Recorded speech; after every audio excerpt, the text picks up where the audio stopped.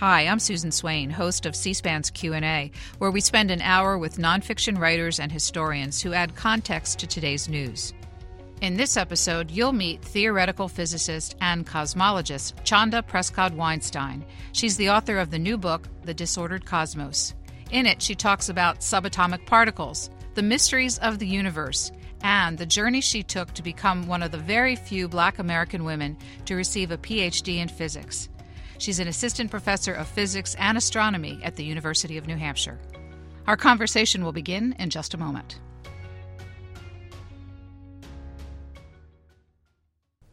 Dr. Chanda Prescod-Weinstein, you've now published your very first book. It's called Disordered Cosmos, A Journey into Dark Matter, Space-Time, and Dreams Deferred. As the title and subtitle suggest, there's a lot going on in your book. What is your goal with this project? So the goal is to give people a holistic view of the doing of particle physics and cosmology. So I wanted people to understand why particle physics and cosmology are really exciting things to study, like why I'm excited about the research that I do. But I also wanted to help people understand, both people within the physics community, so my colleagues, but also people outside of it, some of the challenges that we face in this human enterprise of doing physics. Particle cosmologist is the profession that you are in. Can you've called yourself in the book a storyteller of the universe. So explain to me what it is that you do. Yeah, so I do a lot of different things. So I study objects from neutron stars, which are basically like skeletons of stars. They're the afterlives of the stars that we usually look up and see in the night sky. And I also study very large objects like galaxies, which are collections of billions of stars. And I also study dark matter, which is this substance that we're pretty sure exists. So we've never seen it, we've never touched it, but we're pretty sure that it's out there. And so I do a lot of different things. All of it is in service of trying to understand the origin and evolution of space-time and everything that's inside of space-time. So as I talk about in the book, I really think about the biggest questions that there are, the biggest story that there is, and that requires thinking very small, from particle physics to very large galaxies. So that people understand, this book is not just about the science, but also about your journey in the scientific community thus far.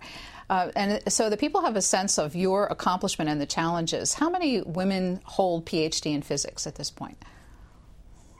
That's a good question. I actually don't know how many women. For Black women, just in 2021, I think we're finally going to hit 100 Black American women who have earned PhDs from departments of physics. And just to give that number some context, there are 2,000 PhDs granted from departments of physics in the United States every single year. And in all of history, under 100 of them so far have gone to African American women. So the numbers are for Black women are fairly dismal. The rate for Black women is worse than for white women and certain groups of Asian American women. So we're really struggling to get through the door.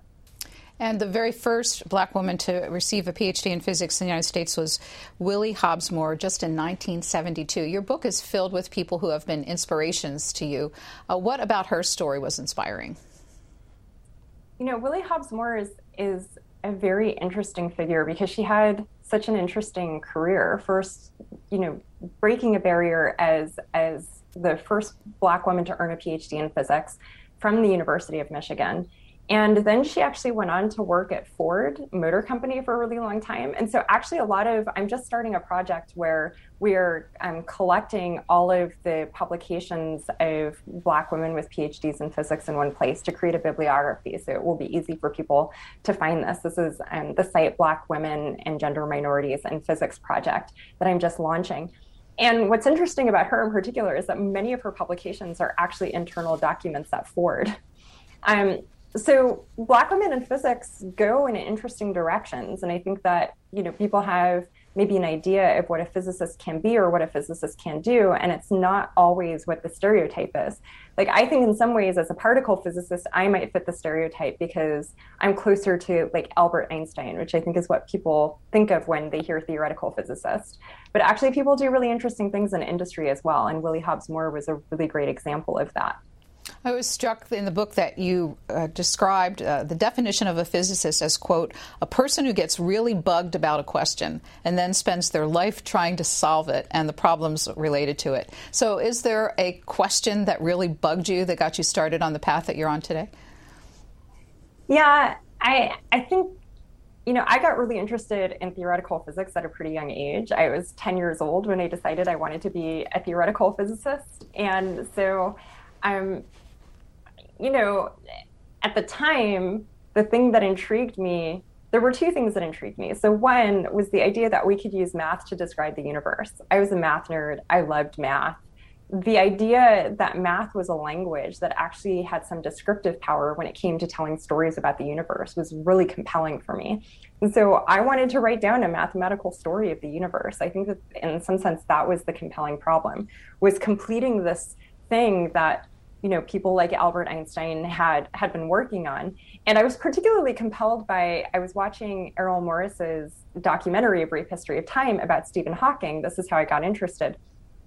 And at some point, Stephen Hawking was talking about how at the center of a black hole, they still hadn't really worked out what happened, and that this was something that Einstein had been unable to figure out. And so I was also really bugged by the idea that there were things that Einstein hadn't figured out, and also excited by the idea that it was something that I could get paid to continue working on. And interestingly, for me, that ended up not actually being the compelling physics problem. Like, I don't really work on black holes. But I think that the idea that there was a story to be told with math and that there were still problems there that hadn't been solved was the compelling big picture problem for me. So a couple of threads to follow there. First, on studying as a young person the sciences, particularly and math.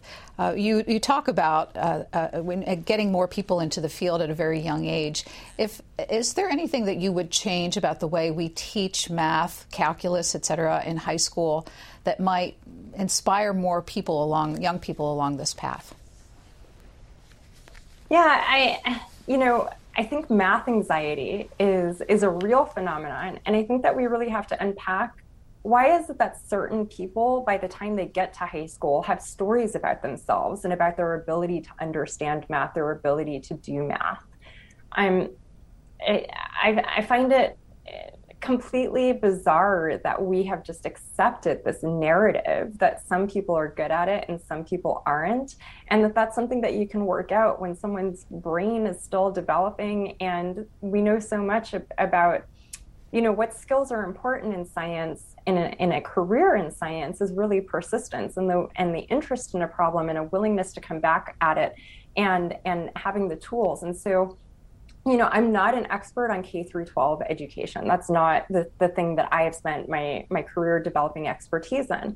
But I do think that we need to unpack who is getting these messages, because even as I've gone out and had conversations with people as this book has been released and talking to folks, what I've noticed in particular is that women, especially women of color, particularly from groups that are traditionally marginalized in physics and math, are the most likely to say, "Are you sure I'll be able to understand it?" They're more likely to question their ability to be part of this conversation. And that suggests to me that it's not at all about, inherent skills, and is completely about what stories people are being told about themselves. Going back to your story about the movie that inspired you as a 10-year-old, you describe in the book that at the age of 11, a year later, you actually wrote a letter to Stephen Hawking. Did you get a response? Yeah, I got a response. I wrote an email to Stephen Hawking and got a response from one of his graduate students, which, in hindsight now as a professor, I'm like, why was a graduate student responding to emails? I would never have my graduate students responding to emails. And I basically said, how do you become a theoretical physicist? And the graduate student said, you need to go to a top university, get a bachelor's degree, then you apply to PhD programs and you get a PhD, and after that you become a professor. And I wish I remembered that student's name because I'm really grateful to them for giving me a roadmap. I think people like me who don't have PhDs in their family, I don't know what the pathway to academia is like. And that student cut through all of the barriers that I might have faced and even understanding how to get to where I wanted to go by just laying it out for me step by step and telling me basically how to plan. You chose Harvard for your undergrad. So what was your pathway from that 11-year-old's advice and roadmap to Harvard?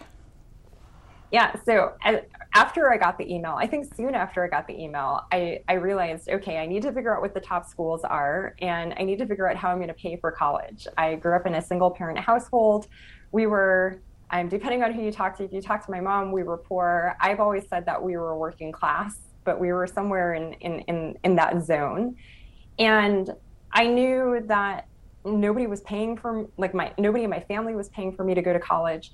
So I looked around to see what schools were good and what schools could afford to give me financial aid. And so I decided that I was either going to go to Harvard or I was going to go to Caltech. And I'm from East Los Angeles. And so Caltech was, just down the street, but I had never been there. So to me, it was practically like a foreign place. And those were the two schools that I was choosing between when I finally was admitted to college, because I got into 12 schools and I could only afford 3 of them. And those were the top 2. What about academic inspiration as you went through grade school and high school? Yeah, I have to say I was truly lucky in middle school and high school. Between middle school and high school, I only had 2 math teachers, Mr. Frank Wilson and Mr. Warren Buckner. And they were both incredible teachers and mentors for me, who made sure that when I got stuck, at one point my mom got really sick and my grades took a nosedive, and Mr. Wilson called home and said, "What can I do to help?" It's unfortunate that the social safety net is such that my teachers had to make the decision personally to be involved or not involved in helping a student pull it together.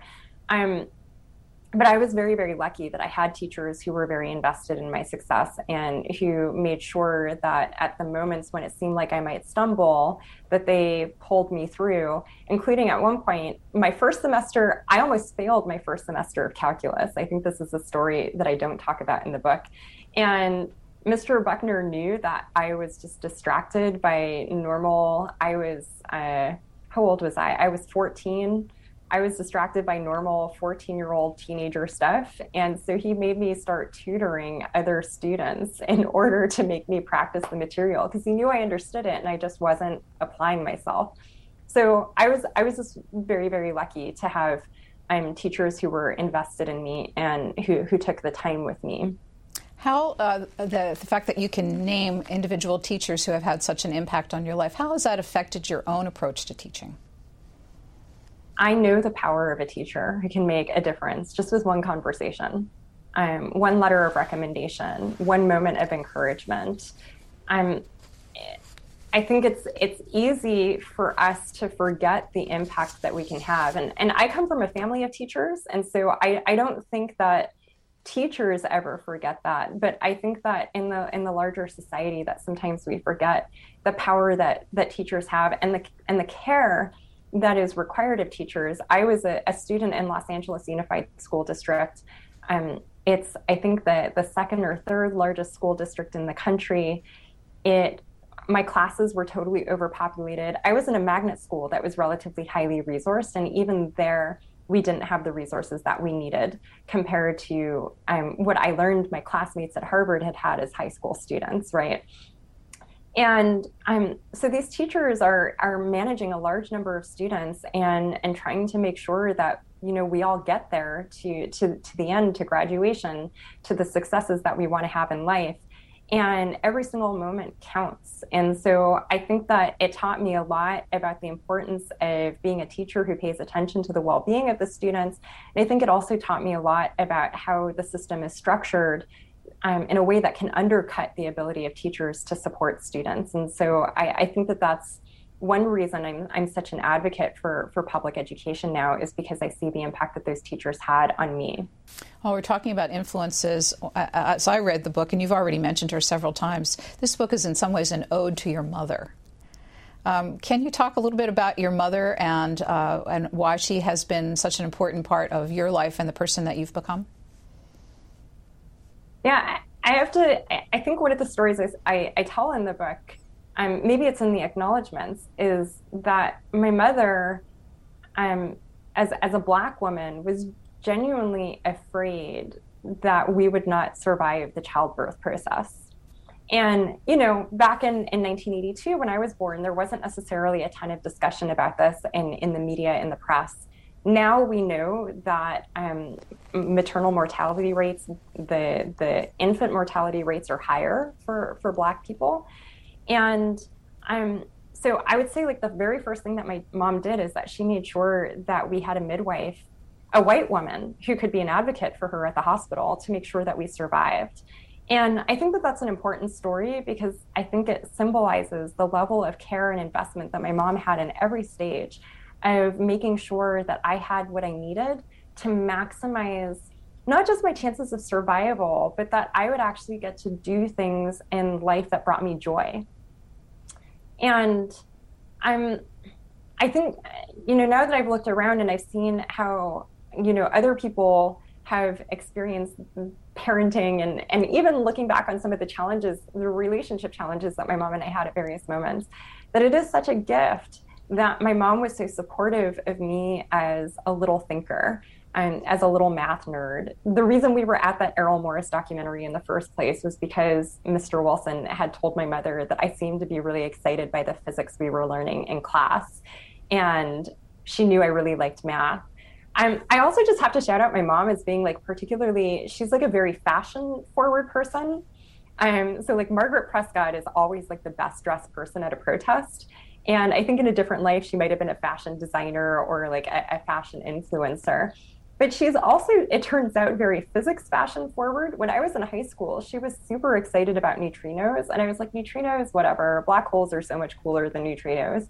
And just this week, I published in my New Scientist column, I published an opinion piece about neutrinos, because neutrinos are actually really awesome. But my mom knew that, like, I don't know, 25 years before I did. You mentioned your mom best dressed at a protest, and you say that you come from a line of activists, both your mom and your grandmother. What kinds of causes were they active in promoting? Yeah, I would say I get the activism on both sides. My mother and my father are both political organizers. My paternal grandmother, Salma James, founded the Wages for Housework campaign in 1972. So Willie Hobbs Moore was off, getting her PhD in physics and breaking barriers in that way. And my grandmother, Salma, was founding a movement that I think the ideas that she was talking about in the early 70s about recognizing that housework is work and that it's labor intensive and that society runs on it. We're now having that conversation in the middle of this pandemic about the extent that housework makes things in society go, right? So my parents actually met because my mom got involved in the Wages for Housework campaign, and that's actually how my parents first met. So they have long been campaigners for women's rights, particularly with a focus on welfare mothers, single mothers, caretakers, and focusing on the needs of low-income women in a world that devalues low-income people. So let's dig into a little bit more of the book. The first third of it really is an introduction to your science, including a chapter, I Love Quarks. And I told you before we got started, I looked at that and said, I'm not sure I can do this interview with the science. But the whole point is making it accessible for people. So let's dig in a little bit. When you read your book, you can't help as a reader, but notice all the superlatives that you use about your science. Privilege, a gift, it's wonderful, it's sublime. So let's start with the biggest picture of the universe. You tell us that there's a large swath in the cosmology community that now believes there may not have been a big bang at the origin of the universe. What's the emerging thinking on this, and is it testable? Yeah, these are all great questions. And I have to say that, if you got 10 cosmologists in the studio to answer this question, you would get between 10 and 15 answers to these questions. So I just want to be clear that really the question that you're asking is very much on the edge of what we think we know and where there's consensus in the community. So when we talk about whether there was a beginning to our space-time, we increasingly think that actually our piece of space-time may be one bubble where there are many bubbles that are constantly forming. And, for the people who want to Google this, I would say Google eternal inflation or, whatever your search engine of choice is. But this eternal inflation model has really transformed the origin story that we were even talking about like 25 years ago, where we thought there's one space-time, there was one Big Bang. Even the way that we use Big Bang has changed. So it used to be that, the general public understanding of the term Big Bang was really, that's the moment when everything came into existence, right? Increasingly, when we talk about Big Bang, we actually mean a little bit later when particles start to form, and this is often termed hot Big Bang. So, these are all examples of how, like, the process of doing physics is a very social one in some sense, that we're even sometimes having debates about what these terms mean, what these words mean. The question of whether the eternal inflation model is testable is quite contentious. I think that there are ways in which it is potentially testable if we find evidence of primordial gravitational waves, which as viewers who are science nerds might recall that we had, some false excitement about that back in 2014 with the BICEP 2 incident. Maybe with primordial gravitational waves, we'll be able to look for imprints of this, but it may be that we're at the edge of, with our current technologies and our current understanding of data, that we just don't know how it will be testable or if it will be testable. So is it appropriate to ask if this is a theory that is the basis of your science? Do you believe in the expanding universe as the formation of the work that you do? Yes. So I think that in all of these models, the one thing that the scientific community is definitely, I would say, I've actually never seen, even in some of the odd emails I get from amateurs who think that they have figured out what Einstein couldn't figure out. I don't think anyone's ever claimed that the universe is not expanding. So I think we're all on the same page about that. I think that these kinds of questions about whether there are multiple bubbles is really, are there multiple bubbles expanding? Was there an original bubble? I think that those are the questions that are contentious. But the thing that we're all on the same page about is that space-time is indeed expanding. I think at this point there's no question about that. And that's the basis for everything that we do. And so much of our astronomical data wouldn't make sense anymore if we assumed that it wasn't expanding. What are the implications for an expanding universe for us here on Earth? There's the existential question there, which is, at some point, the night sky is potentially going to be darker than it is now. There will be fewer stars in the sky because things will be further apart. And I really want to encourage people to pick up Katie Mack's The End of Everything, because she does such a fantastic job. That book just came out last year. She does such a fantastic job of thinking through different end of universe scenarios. And this is one of the things that she discusses in the book. For us here on Earth, in a practical sense, what the expansion of space-time means is that when we look at the sky, first of all, what we are seeing is almost, in some sense, like looking back into the past. Because there is a finite speed of light, it takes light, particles of light, photons, time to get from distant stars and galaxies to Earth. And how much time it takes is actually, in some sense, determined by this expansion. So our ability to understand galaxy formation, and therefore the formation of our own galaxy, our home galaxy, the Milky Way, is definitely entangled in understanding these timeline questions. Have you come to believe in the existence of beings in distant galaxies? I mean, the question of life on other planets. Have you come to a scientific conclusion about that?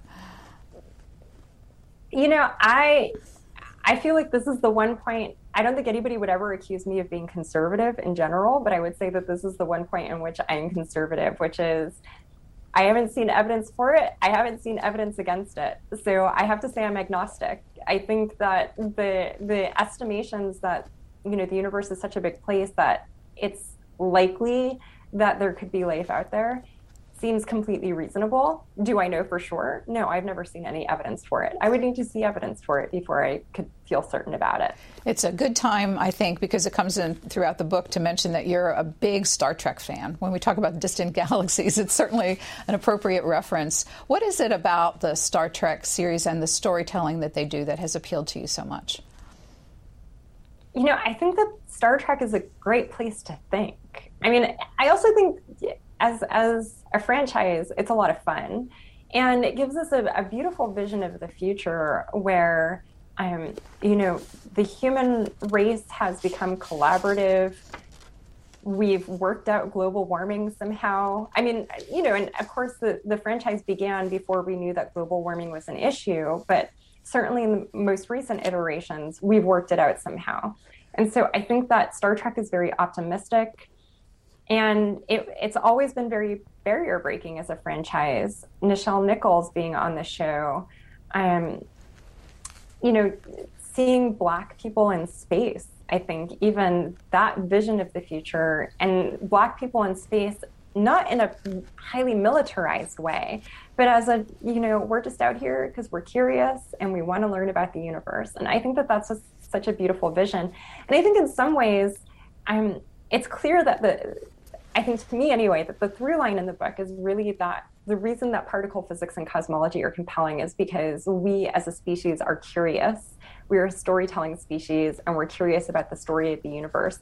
And in some sense, that's really the message of Star Trek, is that it would be great for us to be curious in a way that is peaceful and collaborative and not focused on consumption as a primary community value. You described earlier that your particular area of focus is on dark matter and dark energy. How do they fit into this picture of the expanding universe, and what are the implications for us? Yeah, so it turns out that most of the matter energy content in the universe is actually not the stuff that we can see. So I've been talking a lot about looking at the night sky and seeing stars and seeing galaxies. That's a very small percentage of the energy and matter content in the universe. It's about 4% of the energy matter content in the universe. So the universe is mostly what we can't see. If we're talking entirely about matter and energy, most of the matter and energy in the universe is something that we call dark energy. We have no idea what it is. We think that it causes the expansion of the universe to accelerate. So if you think about when you're driving in your car and you want to pick up speed, you hit the gas, that's accelerating. So space-time the expansion of space-time is accelerating right now, just like your car when you're getting on the freeway, for example. And that's the majority of the matter energy content in the universe. If we're just talking about things that we might traditionally think of as matter, then most of the matter in the universe is something that we call dark matter. And so actually our galaxies are primarily not made of stars and dust, but are primarily made of dark matter, which is something that we call it dark for historical reasons. It's really something that's invisible. It's clear, light goes through it, and it seems to be everywhere gravitationally, but we still haven't been able to capture it or play with it in a lab or anything like that. What are the most important scientific instruments that you use in your work? Do you use the Hubble, for example, and will the launch of the James Webb space satellite, have an impact on what you do? Yeah, so I am a theoretical physicist and I'm like super old school theoretical physicist. So I'm what I guess I freak people out when I say I'm a pen and paper theorist. Even other theorists are like, you don't use pencil. I actually do use pen a lot. So I do a lot of calculations by hand. I basically do math. I'm I have increasingly become involved in doing um, things that are related to observational astronomy because my background is in both physics and astronomy. So I'm very involved in the Vera Rubin Observatory, Dark Energy Science Collaboration, Dark Matter Working Group. I know that's a lot of we have a lot of bureaucratic structures to get our science going, but I'm involved in the Vera Rubin Observatory Dark Matter Working Group is the primary thing. I'm also part of a proposed X-ray space telescope to NASA. Fingers crossed, we'll find out in a couple of months maybe whether we've been approved. That's the STROBE-X experiment. Importantly, we can't really do X-ray astronomy on the ground because thankfully the atmosphere filters out most X-rays, which is good for humans, but it's bad for X-ray astronomy. So we have to launch into space if we want to do X-ray astronomy. JWST is going to be an amazing instrument. I'm not at all involved in it, and I really hope that NASA will change the name before it launches. Well, you need to explain why, because that's a theme throughout your book about naming conventions and really the history of physics and the parameters in which people have been studying physics. So in the case of JWST, which is the James Webb Space Telescope, and actually I choose not to include the full name of the instrument in the book. The telescope is named after a former State Department undersecretary and eventual NASA administrator who oversaw the Apollo program. So not a scientist, a government official.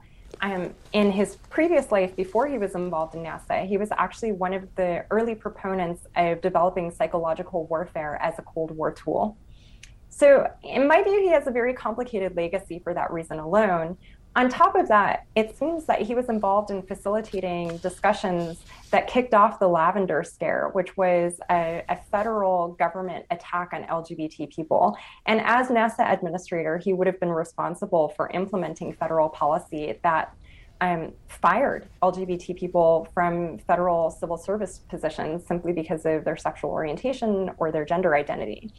And in fact, the law that he was responsible for facilitating Senate discussions about and then eventually responsible for implementing at NASA wasn't taken off the books until fairly recently. So this is fairly recent history for us. And I don't think that is what the next generation Hubble should be named after. So I have recently been advocating that we should name the telescope after Harriet Tubman, who I think represents everything that we aspire to as a species, as a community of scientists, as a national community for those of us who are Americans, but also as a global community of humans. She likely used astronomy to get herself to freedom, and I can't imagine a better homage than sending her into space to look at the stars. Who needs to be listening to your advocacy for the name change, and are they? Where's the decision made? So in theory, the telescope has been named. The NASA administrator, the new NASA administrator, certainly has the option of making a change. We're hoping that members of Congress who are involved in committees that have an impact on science are paying attention. I hope the general public is paying attention, because at the end of the day, the JWST, this next generation Hubble Space Telescope, is going to radically change the way that we see the universe, because for the first time, we're regularly going to get clear images of galaxies in their infancy. We're going to look back and see the beginning of these structures that have led to us. And I think that that's profound for everyone, whether you're an astronomer or not. And so I hope that everybody's really invested in whose name and whose story we attach to that effort. And, my hope is that changing the name to something like the Harriet Tubman Space Telescope would send an important message about who astronomy is for and who, all of these efforts belong to, which is that it's our shared heritage as a species, as a global community. Well, maybe that's the answer to the question, but here we are in Washington, and there's a lot of debate going on about the allocation of federal dollars and deficit and debt spending. Why is it a good investment of public money in deep space exploration?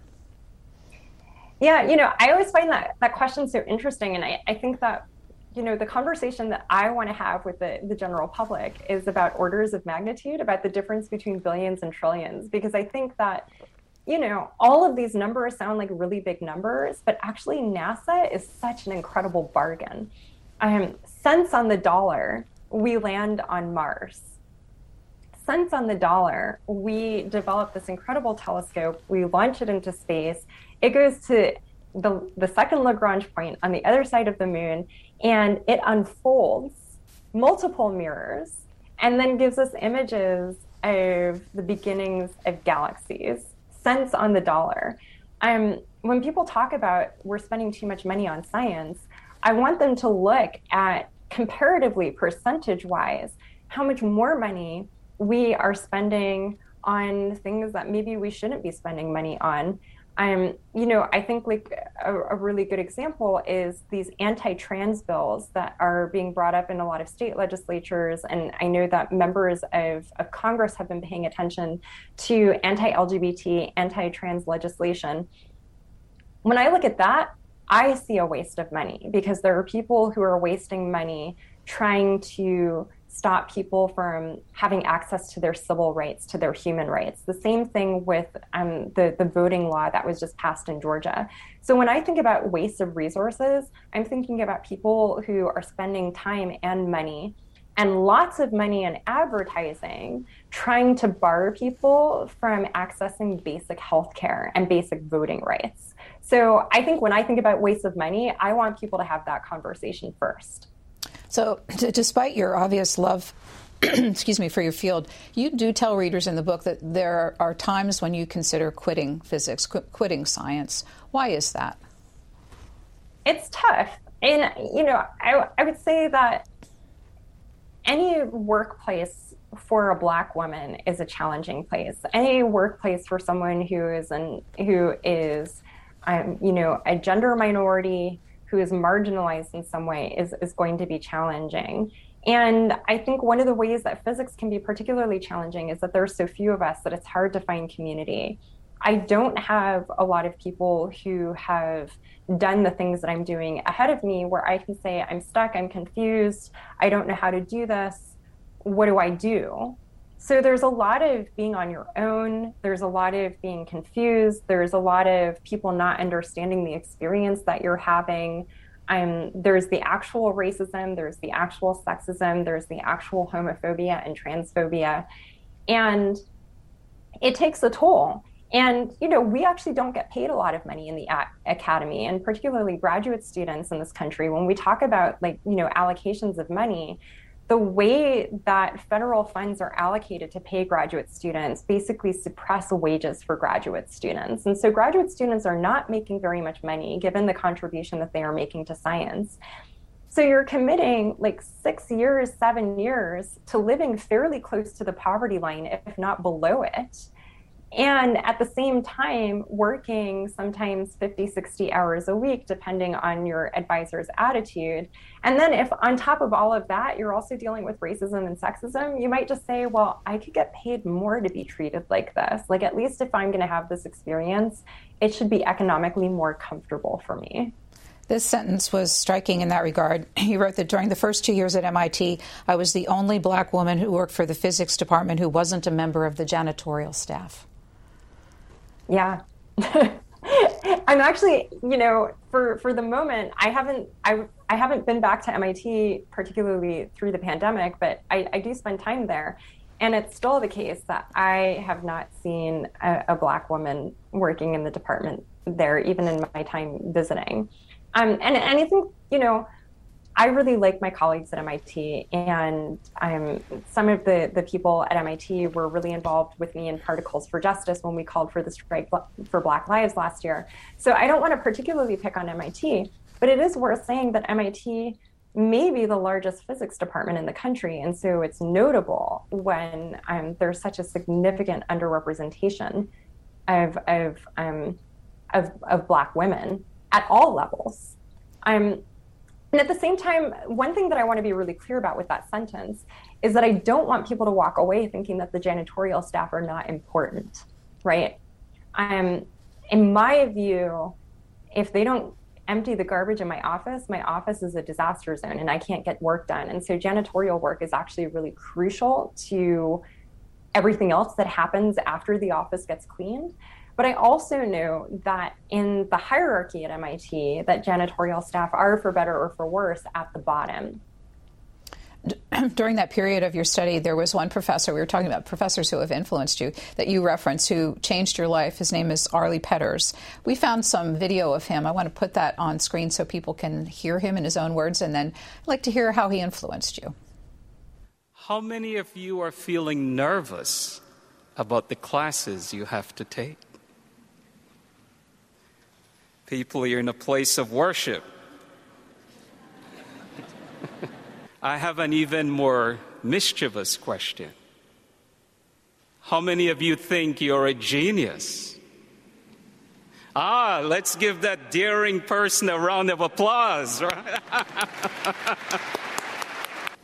When I ask how many of you are feeling nervous about the classes you have to take, I know that some of you are sitting feeling anxious, but will not raise your hand because you know that those around you, or you may feel that those around you will perceive you in a certain way.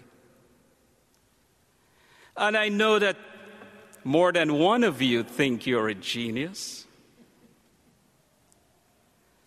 It is precisely the internal tension between the anxiety you feel from taking on this new challenge and the confidence needed in the face of this challenge that will shape you. Is that classic from him? You know, it's so lovely to hear Arlie, and it reminds me so much of my own personal story about him. So I had, two different experiences at MIT. When I was an undergraduate at Harvard, I cross-registered for classes at MIT. And then later I came back as a postdoctoral researcher, as a Martin Luther King postdoctoral fellow in the physics department. And so, the story when I was talking about the janitors is really from my time as a postdoctoral fellow, which is several years after my time as an undergraduate. When I was applying to graduate school, I wanted to apply to MIT. And I wrote to a professor in the department and said, I'm interested in joining your research group. And I mentioned a little bit about my background as a Black student of Caribbean origin. And he said, well, you should meet this Arlie Petters, who is going to be visiting MIT next semester. And so I emailed Arlie and said, hey, I was told that I should meet you. And I went out to lunch with Arlie. He took me out to lunch, and I remember we were at Indian Buffet. This is like a very clear memory for me.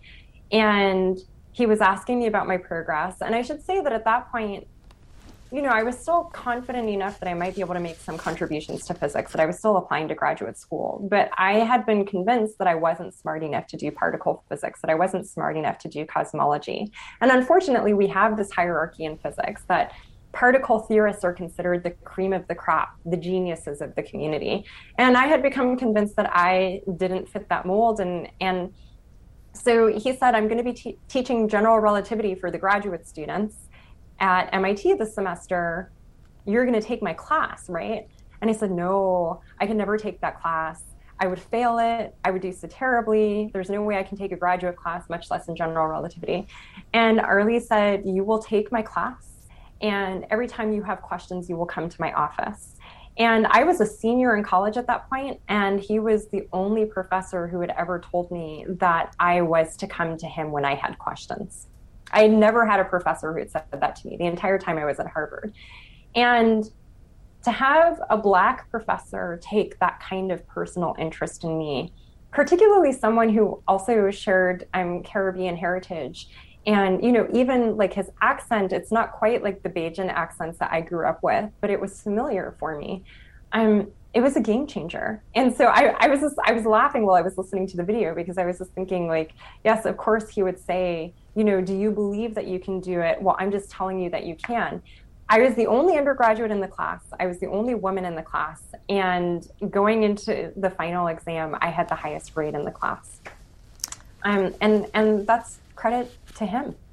So while we're talking about positive academic experiences, you also approach a very difficult subject in your book. It's chapter 11, and you say that you struggled for a while about whether or not to even include it. Can you tell me more about that story? You know, to write a book that grapples with how science happens, particularly, and publish it in 2021, it would have been dishonest and I think irresponsible not to somehow address the fact that sexual harassment, sexual misconduct, among other forms of harassment and misconduct, do occur in the scientific community. We have been having this conversation, particularly in the astronomy community, in public since before the Harvey Weinstein story broke in the New Yorker, that actually the year before, Azim Qureshi at BuzzFeed had been publishing stories about persistent harassers and assaulters, alleged persistent harassers and assaulters in the astronomy community. So we were having this conversation. As I describe in the book, the reason that I decided to write about my own experience of rape was actually in some sense not really a choice. I was working on a discussion about dark energy, and I was kind of thinking about how my experiences my first year of graduate school, thinking about dark energy. And I hit the moment where it's like, and then the rape happened. And so I ended up writing this whole chapter, and then sat there and looked at it. I wrote the first draft really mostly in one sitting and looked at it and said, I don't know what to do with this. I sent it to my agent, I sent it to my editor, and they were both really fantastic and said, like, look, you can make a decision about what you want to do with this, whether you want this to be in the book. Do you want this to be in an essay that comes out around the time that the book comes out? Everybody was really supportive. And I think at the end of the day, what convinced me is that I had a friend who was assaulted as a child, who told me that when she read Toni Morrison's The Bluest Eye, it gave her a vocabulary for what was happening to her, and that my book might be able to do the same thing for somebody else. And I realized that maybe there was power in actually saying to people, life goes on after something like this happens. It doesn't have to collapse your universe in a way that you can't live and be a person with dreams and accomplishments. And so as difficult as the chapter is, I hope that people understand that even as it expresses a pain that I live with, that it is also optimistic about our ability to live, even when terrible things like that happen to us. Today at the University of New Hampshire, you teach both particle cosmology and also gender studies. Can you talk to me, that your own story is really an example of this, but about the intersection of those two things for you as a professor, as an academic? Yeah, I should say that I actually haven't taught a gender studies class yet because I'm still relatively new as a faculty member. I have really mixed feelings about the fact that I have come to be an expert not just in physics and gender studies, because I think it's pretty clear, just from the conversation that we've been having, that the thing I dreamed of being was a theoretical physicist. And the thing that I fought really hard to do was theoretical physics.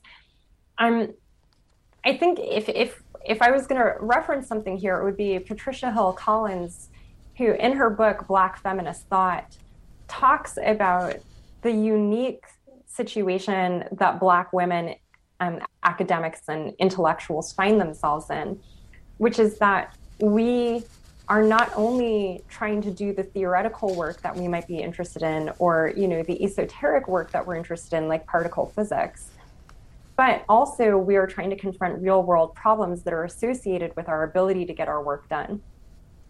And so I found myself having to become an expert on racism and sexism and homophobia and transphobia in science, because I needed to fight for myself. I needed to fight to make room for myself. And I found that in order to feel like a person of conscience in the field, I needed to fight to make room for other people.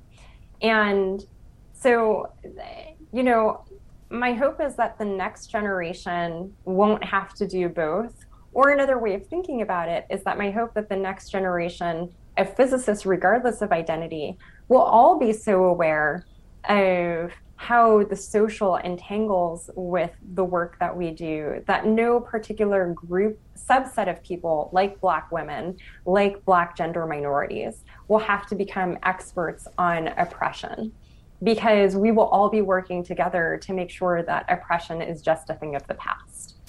You say that your hope is not just to diversify the academy, but also to democratize it. So practically speaking, what does that mean? What does that look like? Yeah, I have to say, like, one of the first things that needs to happen is that we need to restore the mission of public universities. Public universities should be free.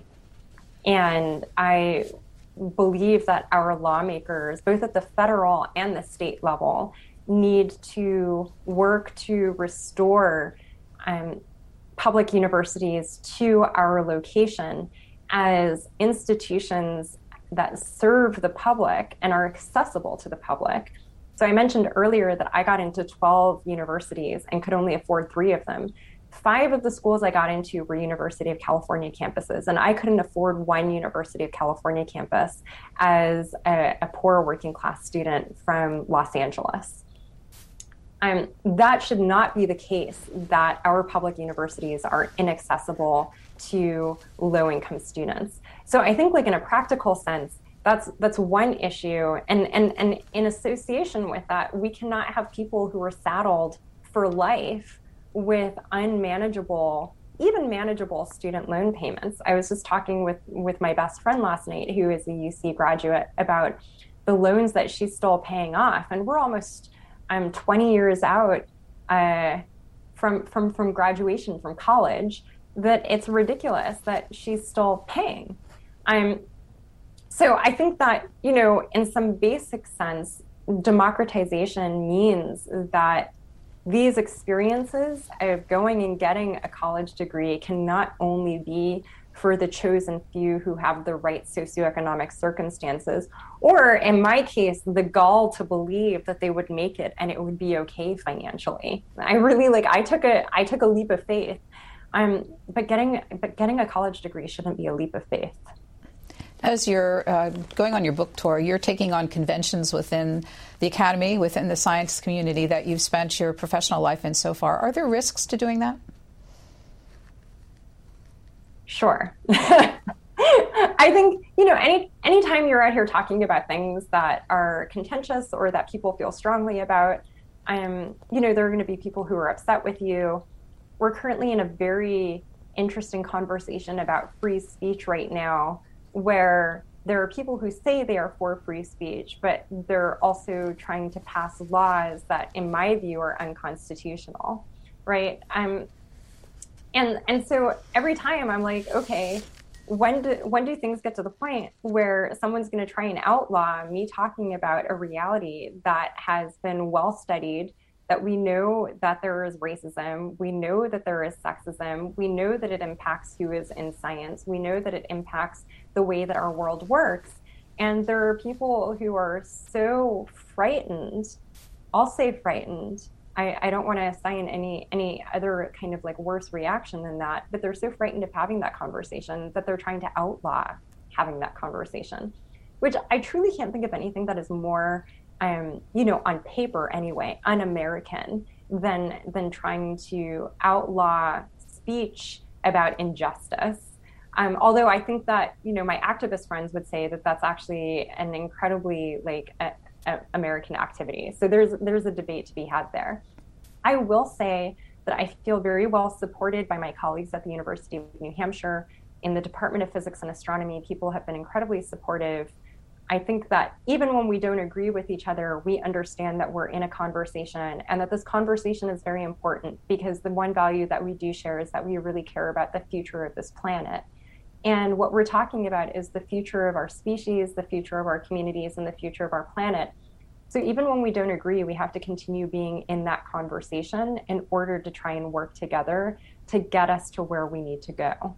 In the weeks that this book has been out, are you already seeing signs that it is engendering the kinds of conversations you hope would happen within the science community, particularly physics? Yeah, I would say that I think it's early on, but I feel really heartened by, there are students who told me that for the first time they saw themselves in a popular science book, and that's a really powerful thing to hear. It certainly makes, all of the effort that I put into it worth it in that sense.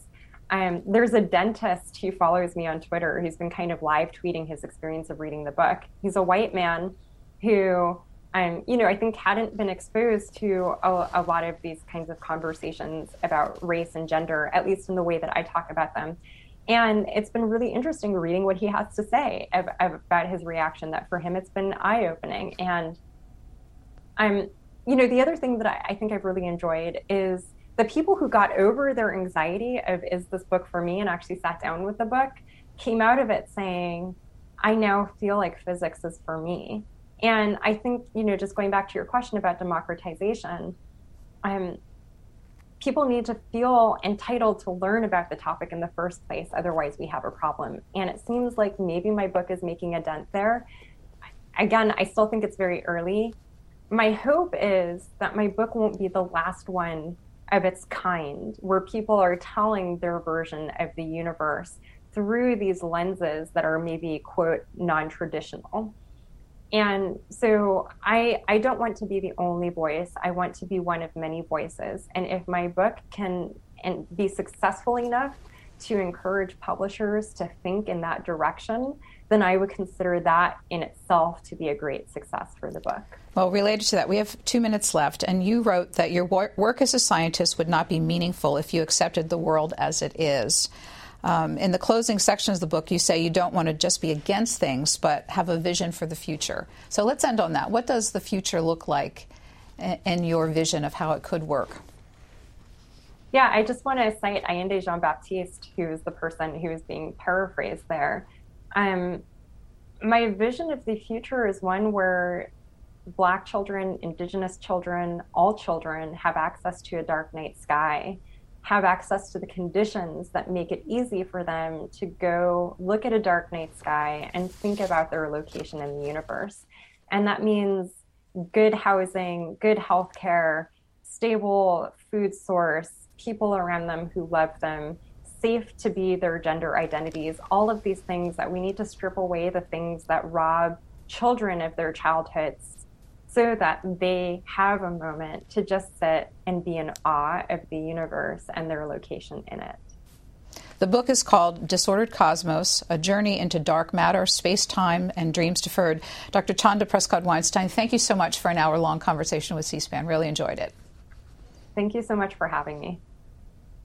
Thanks for listening to C-SPAN's Q&A, and subscribe to us wherever you get your podcasts so you'll never miss an episode. And while you're there, please take a minute to rate and review us. You can also send us an email about Q&A at podcasts@c-span.org.